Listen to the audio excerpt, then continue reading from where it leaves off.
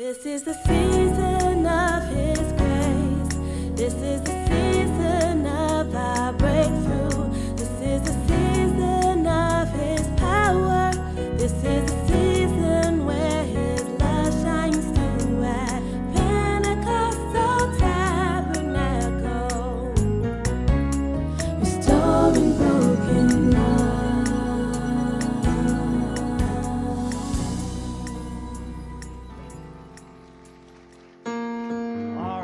Good morning, PT. Well, I have to start off with an apology. I don't have a dramatic demonstration this morning. So no one's going to get electrocuted. There won't be any explosions. I didn't build an air cannon this week. Some of you probably are not that disappointed because you're like, wait, an air cannon was a possibility? So if you haven't ever seen me preach before, I often have dramatic demonstrations, but you come with what God gives you, and what I have this morning is the Word of God. And so we're going to get straight to it. Our scripture passage for this morning comes from Paul's letter to the Galatians, chapter 3, starting in verse 28. And while you're flipping there to it, it will come up on the screen eventually, but while you're flipping there, I want to give you some background before we start the passage. So Paul wrote this letter because the believers in Galatia had a disagreement. You see, some of the believers thought that in order to become a Christian, you had to first convert to Judaism, including, if you were a male, being circumcised. Now, this was a big problem. I mean, can you imagine what the altar calls were like in Galatia? Brothers, if you want to surrender your life to Christ, come to the altar, and then... there's commitment to Christ, and then there's commitment to Christ. Can I get a witness from my brothers? And in this letter, Paul addresses that disagreement, circumcision versus uncircumcision. And what he realizes is that the issue isn't about fulfilling the Jewish rituals. The issue at core is identity.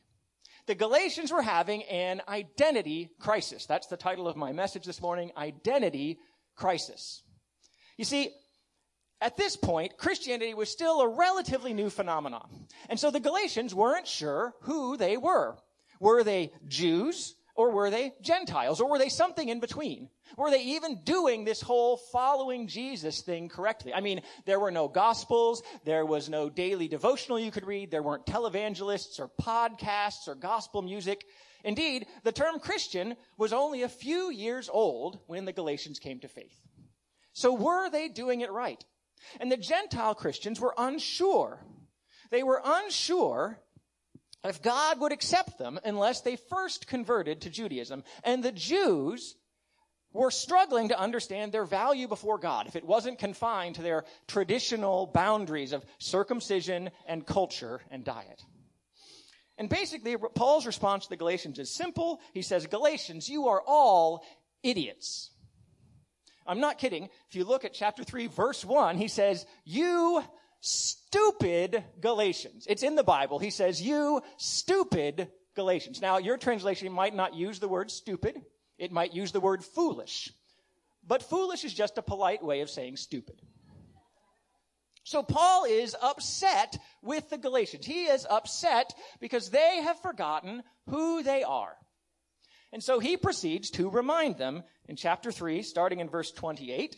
He writes, there is neither Jew nor Greek. There is neither slave nor free. There is no male and female, for you are all one in Christ Jesus. And if you are Christ, then you are Abraham's offspring, heirs according to promise. I mean that the heir, as long as he is a child, is no different from a slave, though he is the owner of everything. But he is under guardians and managers until the date set by his father. In the same way, we also, when we were children, were enslaved to the elementary principles of the world. But when the fullness of time had come, God sent forth his Son, born of woman, born under the law, to redeem those who were under the law, so that we might receive adoption as sons. And because you are sons, God has sent the Spirit of his Son into our hearts, crying, Abba, Father. So you are no longer a slave, but a son, and if a son, than an heir through God. Amen. And so this morning, I want us to talk about identity. Because like the Galatians, I think we sometimes suffer from an identity crisis. We lose track of who we are. And when that happens, we need passages like this to remind us. And so we're going to unpack this passage, what it teaches us about our identity, and how it influences our life in three areas, the three I's: our insecurities, our intimacy, and our impact. Three I's for identity.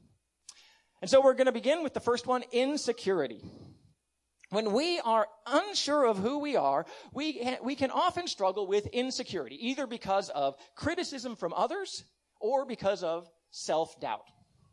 And that insecurity can show itself in ugly ways. Maybe we are hypercritical of other people. Maybe we're hypercritical of ourselves. Maybe we are defensive. Maybe we are easily offended. Maybe we hide who we are for fear that people will find out. As Tracy Miles puts it, when you lose track of your identity, you can spend a lot of time wondering who you really are, wondering if you are worthy, wondering if you are lovable, wondering if you are beyond repair, wondering if what someone did to hurt you stole your value, wondering if you are a good enough person, spouse, mom, dad, employee, boss, sister, daughter, friend, servant, wondering if you measure up in any area of life. And Paul leads off with one of the most excellent passages of Scripture for answering these kinds of doubts. He writes, "In Christ there is neither Jew nor Greek, there is neither slave nor free, there is no male and female, because even if you don't know who you are, sometimes it is enough to know who you are not." See, Paul tells you that who you are isn't determined by your ethnicity or how much money you make or what other people think of you. Who you are isn't limited by how you look or how well you speak or what school you went to, because we are all one in Christ.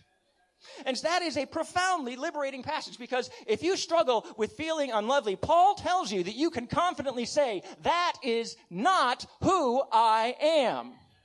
If someone tells you you are stupid, you can say to them, that is not who I am. If the enemy tries to tell you that you will never amount to much, that is not who I am. If someone tries to tell you that you don't deserve to be where you are, that is not who I am. If you think you are not a good enough son or daughter or employee or student or father or mother, that is not. Amen. Someone needs to praise God, who is the great I am.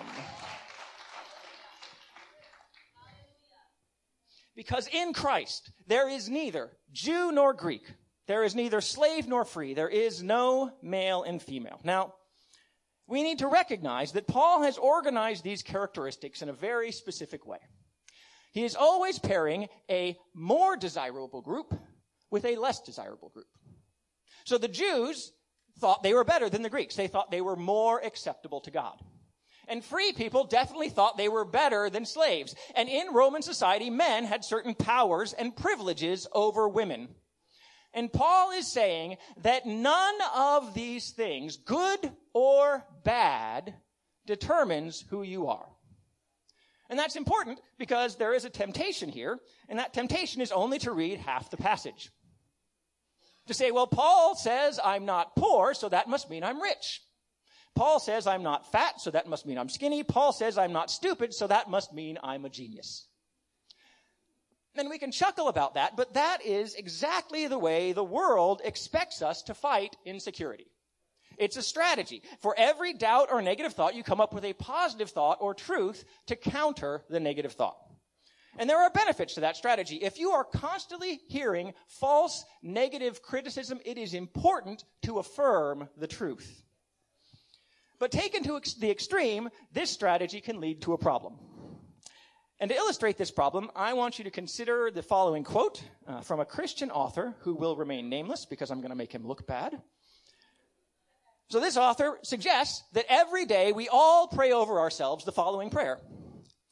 I see myself the way God sees me. I am highly favored of the Lord. I am crowned with glory and honor. I declare by faith I have preferential treatment. From this moment forward, my self-esteem and my self-image will rise to be in accordance with God's word. And this is my favorite part. I'll not be high-minded. I'll walk in humility. I know who I am in Christ, and I fully expect the treatment that is afforded to those who are highly favored. Now, this passage reminds me of The Princess Bride because I kind of want to say, humility. You keep using that word, but I don't think it means what you think it means. You see, this quote really shows the potential problem with this style of continual positive reinforcement. It is a strategy that can serve our human pride. And pride will puff you up, but the Spirit of God can fill you up. You see, it is wrong to think that you are worthless, broken, unlovable, and shameful. But it is just as wrong to think that you are perfect, amazing, flawless, and honorable, because if you were those things, you would not need God. Our human pride wants to be showered with unending praise, but the only one who is deserving of unending praise is the God who made us.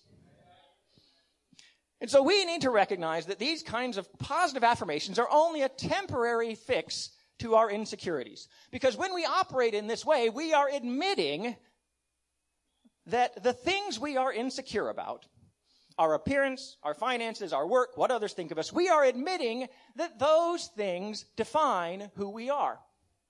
We are affirming good things about our appearance and our accomplishments and our abilities, and we are trying to build our self-image on our status as good men and good women, as good Jews or good Greeks. And Paul tells us this is wrong.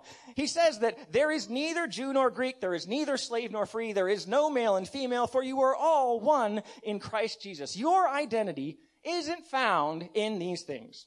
Not in what you look like, not in what others think of you, your successes, failures, blessings, or trials, because your identity isn't found in you. It is found in Christ. If you want to find out who you are, stop looking in the mirror and start looking to Christ, because in Him is where you will find your true identity. Here, let me put it another way. Okay. So, in his letter to the Corinthians, Paul says, we have this treasure in jars of clay to show that the surpassing power is from God and not from us. Each one of us is a jar filled with treasure, and we spend our days worrying about what the jar looks like. You see, there's a word for what we are doing here when we respond with this positive affirmation. We are boasting. When you hear someone say, I am awesome, or I am beautiful, or I have victory, they are boasting. And Scripture tells us that when we boast, we are to boast in the Lord. And so when we have doubts, or when people question our value, or when we are unsure, we can have confidence that that is not who we are, and we can use that as an opportunity to boast in God. We can remind ourselves that God is the God whose strength is made perfect in our weakness. We can remind ourselves that God is the one who sent His Son for us when we were yet sinners. We can declare that God is the God who by His power raised Christ from the dead. We can tell others that He is the Alpha and the Omega, the beginning and the end. He is the healer of afflictions. He is the ever-present help in times of trouble. He is the good shepherd, the bread of life, the living God, the Savior of the world. We have so many ways that we can boast in God. And so right now, I want you to get some practice boasting in God. Okay? So, we often introduce ourselves to one another. So I'm going to ask you to spend the next 60 seconds, turn to one person or maybe a couple of people around you. I want you to introduce yourself, say who you are, and I want you to boast in the Lord. Brag on Him. Talk about His goodness. Now, if you're nervous about that, I've given you a few. Oh, they're going to be up here in a second. Let's go forward. Oh, well, okay. Well, I gave you a few that I said. Okay, here we go. Now they're going to come up. While you're there, there'll be some of these that'll come up, some things that you can use. You can use the things that are up on the screen. You can use your own words, talk about your own experiences. But I want you to just turn to somebody else, introduce yourself, and spend just a moment boasting in the Lord. And you should feel free to stand up and move around if you want to.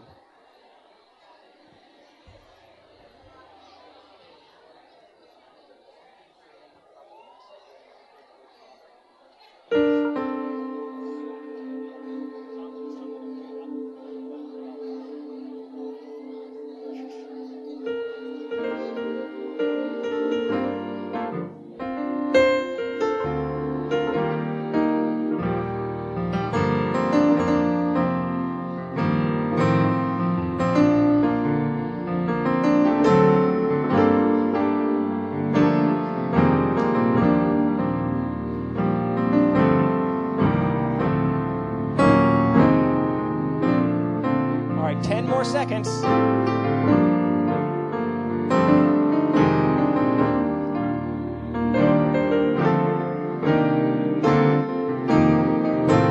All right. Amen.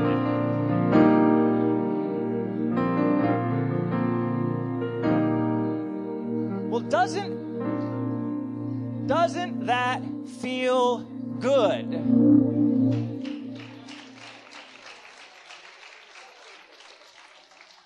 And that is why I am sad that we get so out of practice at this. We just don't do it very much. We may spend time in prayer thanking God, but we don't spend as much time boasting in God. And so I'm going to encourage you to practice this more in your prayer time, in your quiet time. If you don't have one of those for yourself, we have a prayer time at PT as long as you're willing to wake up at 6 o'clock in the morning. You can come here. You can boast in the Lord in your prayer and also to other people. And you don't just have to do that at church. You could do that with other people that you meet. So I'm going to encourage you to do that. Boast in the Lord, because that is where our true identity can be found. And so knowing our identity can help us to combat insecurity, but it's also crucial for intimacy. Indeed, as humans, intimacy, the desire to be fully known, is one of our deepest desires. And how in the world could you expect someone to know you fully if you yourself don't know who you are? And so when you lose touch with your identity, you can often feel isolated, cut off, waiting for someone to notice you, someone to see you, someone to be with you, someone to help you. And Paul addresses exactly this situation in his letter to the Galatians. You see, we've established that our true identity is in God. But you could still have the question, well, but what is that identity? It's somewhere in God, but God's kind of a non-specific concept, pretty big. Where in God exactly is my identity? And the answer to that question is one of the greatest revelations of the New Testament. You see, the New Testament reveals to us a new name for God. The Old Testament introduced numerous names for God, from Yahweh, I am, to El Shaddai, the Lord God Almighty, to Jehovah Rapha, the Lord who heals, to Jehovah Shalom, the Lord is peace. All told, the Old Testament has over 17 names and titles for God, and they're used collectively over 6,000 times. But then, when Jesus came, he taught his disciples a new name for God. Does anybody know what that new name is? I'll give you a hint. It's in the passage we just read in Galatians. Abba, Father. See, we're so familiar with that name for God. I mean, we just sang the song, Our Father. It's the way that we start out the Lord's Prayer, something that probably many of us have prayed dozens of times. It occurs hundreds of times in the New Testament. And so you might not have noticed that while it appears a lot in the New Testament, in the over 6,000 references to God in the Old Testament, 6,000, there is only one passage where God is referred to as our Father. The other 5,999 times he is referred to as something else. And the one time he is referred to as our Father, it is a prophet who is talking about the coming of the Messiah who would call God our Father. You see, the Jews at that time simply did not refer to God as Father. The Jews thought of God as a king, indeed the King of Kings. He was holy, he was honorable, he was glorious, he was omnipotent, he shaped history. And then along comes Jesus calling that God Father. And indeed, Jesus didn't just use the word Father, Ab. He uses the word Abba, which was what little Jewish children called their dads. You could translate it just as easily as daddy or papa. It was a shockingly familiar and intimate term for God. And not only does he call God his Father, he says that we too, every one of us, can call God our Father. This is what Paul is referring to when he says, God has sent the Spirit of his Son into our hearts, crying, Abba, Father. He is saying, you have learned a new name for God. And in that name, you can find your identity. Because if God is our Father, then we will find our true identity as his children. You see, the word that is translated throughout this passage as son is the word huios. Huios does not specifically relate to the gender of the child. So, depending on context, huios can sometimes be child and sometimes son. Here it's translated as son. But huios speaks to the relational aspect, the intimacy between a child and a parent. Huios had a special relationship with their parents. They were known by their parents, they were treasured by their parents, and they carried the family name. And likewise for us, when we accept Christ, we become God's child, his huios. We inherit that intimate relationship with our Abba. And as a child of God, your Father is always with you. He is the treasure that you have in that jar of clay. He is the reason that you can always boast. When other people let you down, when you feel isolated, abandoned, alone, you can know that you are never alone. Because your Father is with you in prayer, in song, in words, in actions. And as the song says, he is a good, good Father. Now, some of you may not have had the experience of growing up with a good father. Maybe dad wasn't around. Maybe dad was one of the people who made you feel like you would never measure up. But if that is you, then I have good news. Because that relationship does not define who you are. The relationship that defines who you are is your relationship with your Abba Father. He is here right now, and he is waiting for us to call out to him. When we struggle with insecurity and feeling unworthy, we can know that we are God's loved and treasured children. When we need something to hold on to in the midst of doubt and failure, we can hold firm to our identity as his huios. But sometimes it can be difficult to get past all of the external markers of our identity, past Jew and Greek, slave and free, male and female.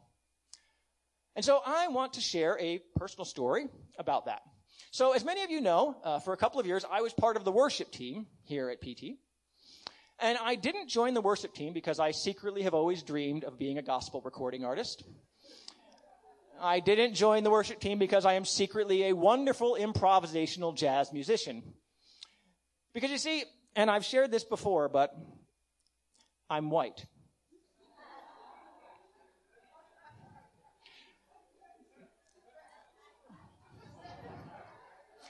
I grew up in Indiana.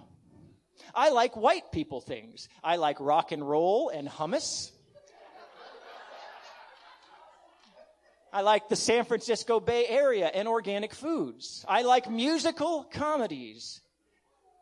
I like the Toyota Prius. I am white. I mean, we're talking Wonder Bread here.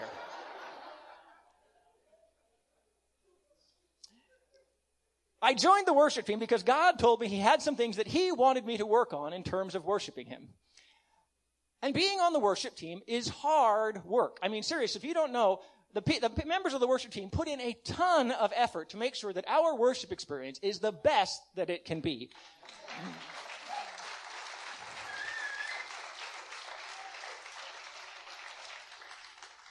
And so for me, not being a very experienced musician, it was hard for me on the worship team. It was hard for me to, learn my part, hard for me to blend different musical styles, hard for me to be good at my craft. And for me, I'm someone who loves being excellent at things. And so doing something every week that I did not excel at was hard. And I have to confess that when things were particularly hard, one of the thoughts that crept into my head was, it's because I'm white. It wasn't because anybody on the worship team said anything to me. It wasn't because they made me feel unwelcome or different.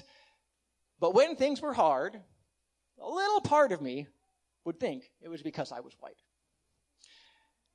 And, I would think things like, well, we white people, we don't improvise music. We don't lead songs that way. It's not, wait for it, who I am.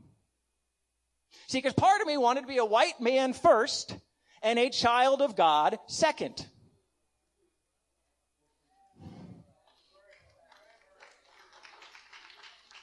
And ultimately, that made me feel alone. It separated me from the other members of the worship team. It separated me from the God we were trying to worship. And I had to relearn my identity. That I am a child of God. And that even though sometimes I don't get all the notes right, he still wants to hear me sing the song.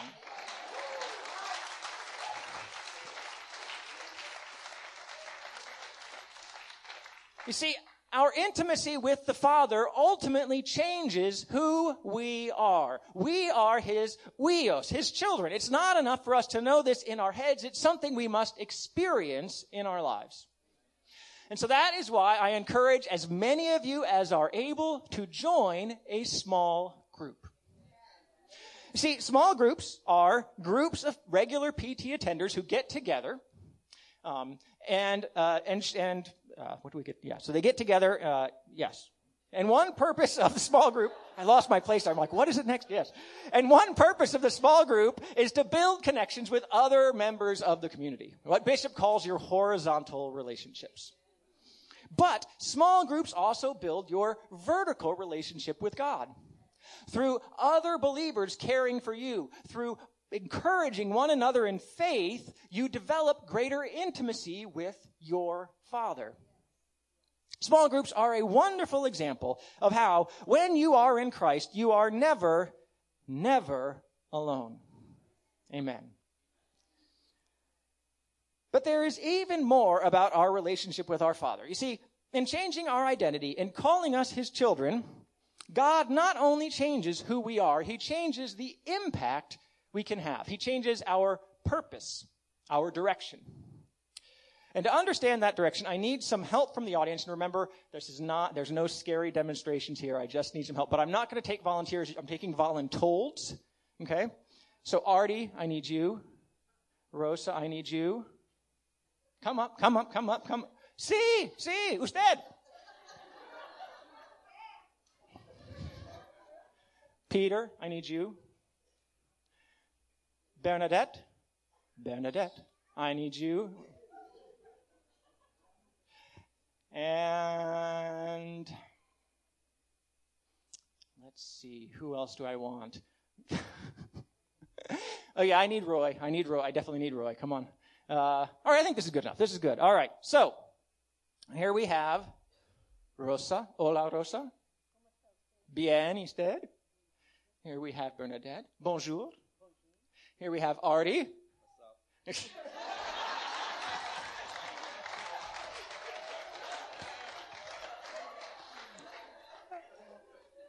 Here's Peter, and here's Roy. Okay, so now, what if I told you that we were all siblings, brothers and sisters, that we all had the same father? What would you think? No, you wouldn't think that. You would think I was joking, because we don't look anything alike. We have different ethnicities, we speak different languages, we have very different ages.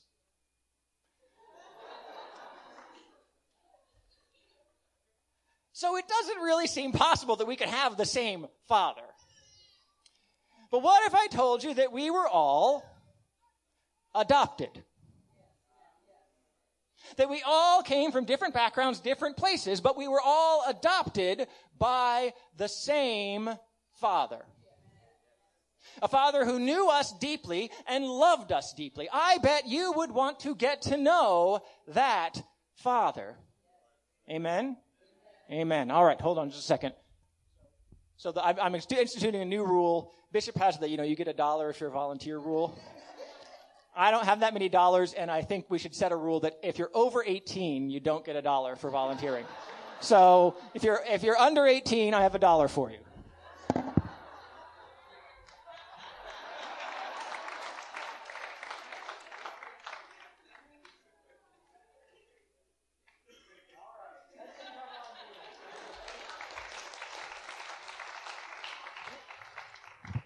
Volunteers, you may be seated now. Thank you.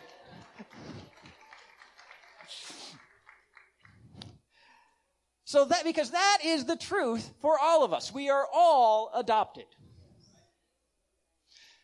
We were out on our own. We were lost. We were unwanted, and God adopted us.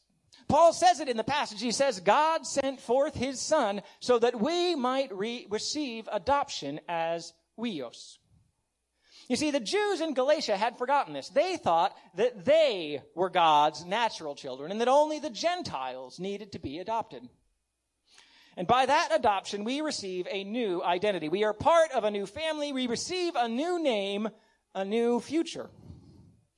As Paul says later in his letter to the Galatians, in this adoption, we become a new creation. All because of our relationship with the Father. And this process of adoption gives us a special purpose, a special direction, a special mission as part of God's family. Paul closes out the passage saying this, God sent forth his Son, born of woman, born under the law, to redeem those who were under the law, so that we might receive adoption as sons. And because you are sons, God has sent the Spirit of his Son into our hearts, crying, Abba, Father. So you are no longer a slave, but a son, and if a son, then an heir through God. Because you see, there are two words here that Paul uses to describe our position. He describes us as sons and heirs. Sons speaks to our present condition. Heirs speaks to our future condition. Because an heir is naturally awaiting an inheritance that has not come yet. You see, this is a constant tension throughout the New Testament. Our status as children of God is something that we are, and at the same time, something that we are not yet. We have already achieved and obtained adoption as children, but we are awaiting our full inheritance. We do not have it yet, but the writer of Revelation gives us a glimpse of it when he writes, After this I looked, and behold, a great multitude that no one could number, from every nation, from all tribes and peoples and languages, standing before the throne and before the Lamb, clothed in white robes, with palm branches in their hands, and crying out with one loud voice, Salvation belongs to our God, who sits on the throne, and to the Lamb. One day, a great multitude from every nation, from all tribes and peoples and languages will stand before the throne of God and bring him glory. You see, God doesn't want to wipe out your culture, your heritage, your ethnicity. When Paul says that there is in Christ no Jew or Greek, male or female, he isn't saying that those characteristics aren't important to God. They are profoundly important to God. But God needs to be more important to you than those characteristics, so that those characteristics can find fulfillment in worshiping the Father.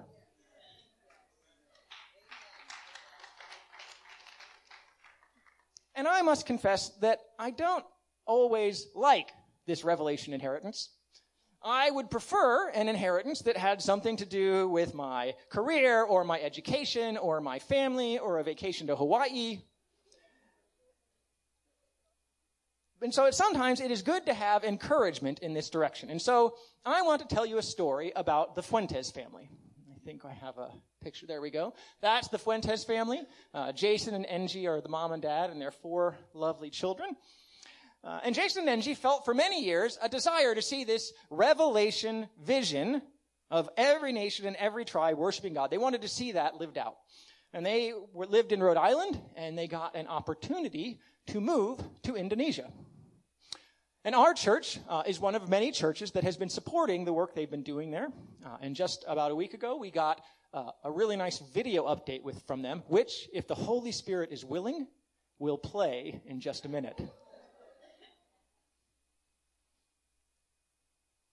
This is the Fuentes family in Indonesia. Hello!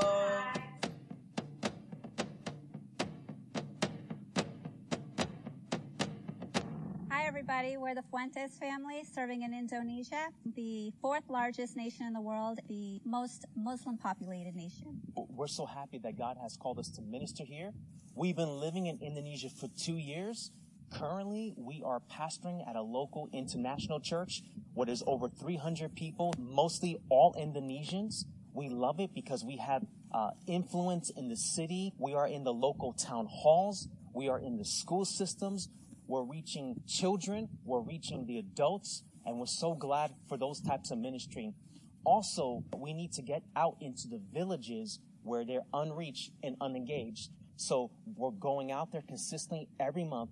We're sharing the love of Christ. We're seeing healings, which talks about who Christ is. And then at the end of the day, they want to follow him and they serve him as Lord. Recently, we have been able to do a large outdoor crusade. 9,000 people showed up. 2,000 responded to the altar call. And 700 people that same night got water baptized. We recently started a discipleship training school where we're raising local leaders to now multiply the work that God wants to do in Indonesia. Next year, pray for us. We're going to plant our first Indonesian-speaking church, and we're so excited what God is doing. And because of you, your prayers, and of your finances, this makes the work possible here in Indonesia with our family. Thank you. Keep giving because you have an eternal impact. God bless you. Amen. All right, well, I need to dismiss the children and the Sunday school workers now. We have a few more minutes, but I don't want to keep you here longer. I really wanted to get to that video, though, so. I think we can give God a little bit more praise for that.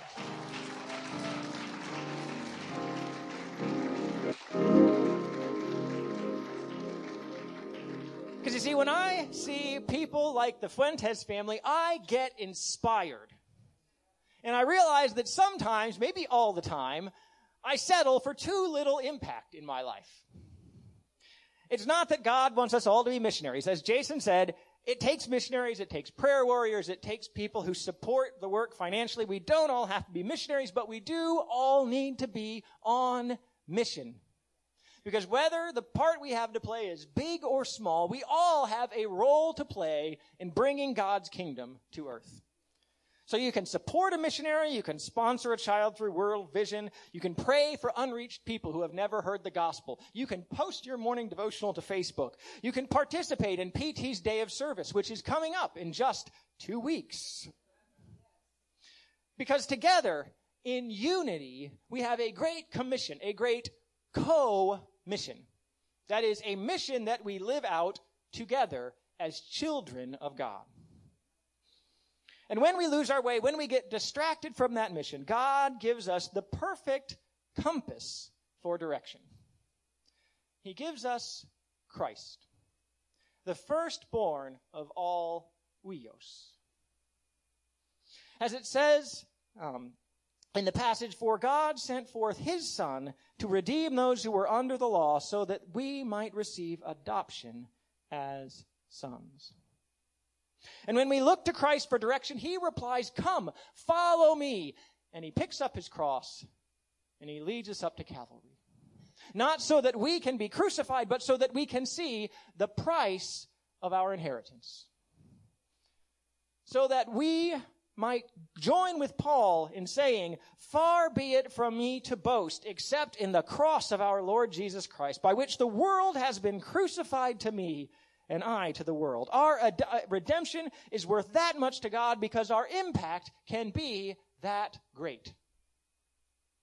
We know our identity as adopted children of God, and when we do, we are able to show the world the breadth and length and height and depth of the love of Christ, the love that surpasses human understanding. And may we never, never, never settle for more than that.